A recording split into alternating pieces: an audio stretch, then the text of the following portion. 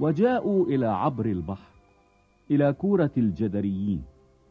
ولما خرج من السفينة للوقت استقبله من القبور إنسان به روح نجس، كان مسكنه في القبور، ولم يقدر أحد أن يربطه ولا بسلاسل، لأنه قد ربط كثيرا بقيود وسلاسل، فقطع السلاسل وكسر القيود، فلم يقدر أحد أن يذلله.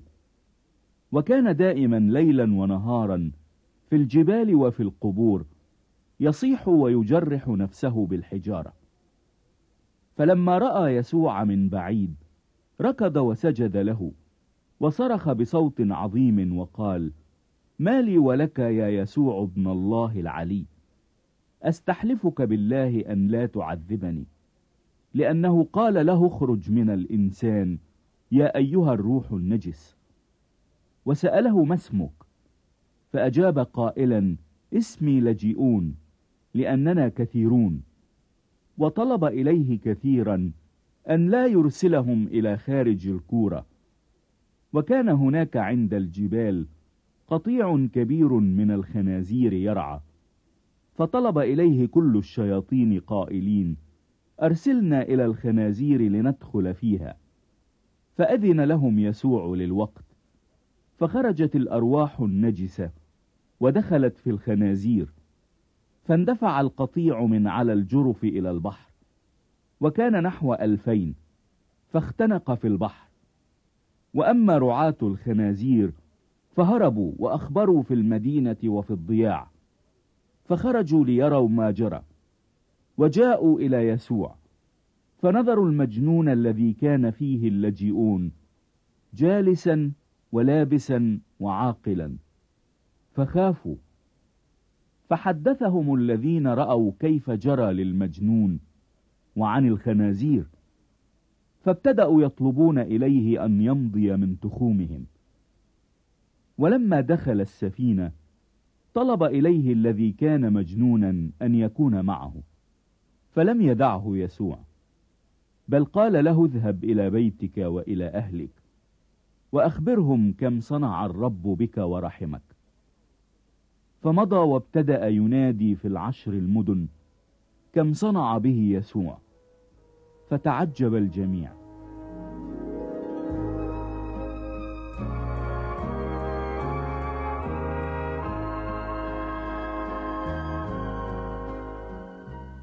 ولما اجتاز يسوع في السفينة أيضا إلى العبر اجتمع إليه جمع كثير، وكان عند البحر. وإذا واحد من رؤساء المجمع اسمه يايروس جاء، ولما رآه خر عند قدميه، وطلب إليه كثيرا قائلا: ابنتي الصغيرة على آخر نسمة، ليتك تأتي وتضع يدك عليها لتشفى فتحيا.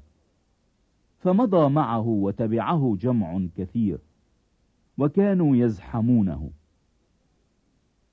وامرأة بنزف دم منذ 12 سنة، وقد تألمت كثيرا من أطباء كثيرين، وأنفقت كل ما عندها ولم تنتفع شيئا، بل صارت إلى حال أردأ. لما سمعت بيسوع جاءت في الجمع من وراء ومست ثوبه، لأنها قالت: إن مسست ولو ثيابه شفيت. فللوقت جف ينبوع دمها، وعلمت في جسمها أنها قد برئت من الداء. فللوقت التفت يسوع بين الجمع شاعرا في نفسه بالقوة التي خرجت منه، وقال: من لمس ثيابي؟ فقال له تلاميذه: أنت تنظر الجمع يزحمك وتقول من لمسني؟ وكان ينظر حوله ليرى التي فعلت هذا. وأما المرأة فجاءت وهي خائفة ومرتعدة عالمة بما حصل لها، فخرت وقالت له الحق كله. فقال لها: يا ابنة، إيمانك قد شفاك، اذهبي بسلام وكوني صحيحة من دائك. وبينما هو يتكلم جاءوا من دار رئيس المجمع قائلين: ابنتك ماتت، لماذا تتعب المعلم بعد؟ فسمع يسوع لوقته الكلمة التي قيلت، فقال لرئيس المجمع: لا تخف، آمن فقط. ولم يدع أحدا يتبعه إلا بطرس ويعقوب ويوحنا أخا يعقوب. فجاء إلى بيت رئيس المجمع ورأى ضجيجا، يبكون ويولولون كثيرا، فدخل وقال لهم: لماذا تضجون وتبكون؟ لم تمت الصبية لكنها نائمة. فضحكوا عليه. أما هو فأخرج الجميع، وأخذ أبا الصبية وأمها والذين معه، ودخل حيث كانت الصبية مضطجعة، وأمسك بيد الصبية وقال لها: طليثا قومي، الذي تفسيره يا صبية لك أقول قومي. وللوقت قامت الصبية ومشت، لأنها كانت ابنة 12 سنة. فبهتوا بهة عظيما، فأوصاهم كثيرا أن لا يعلم أحد بذلك، وقال أن تعطى لتأكل.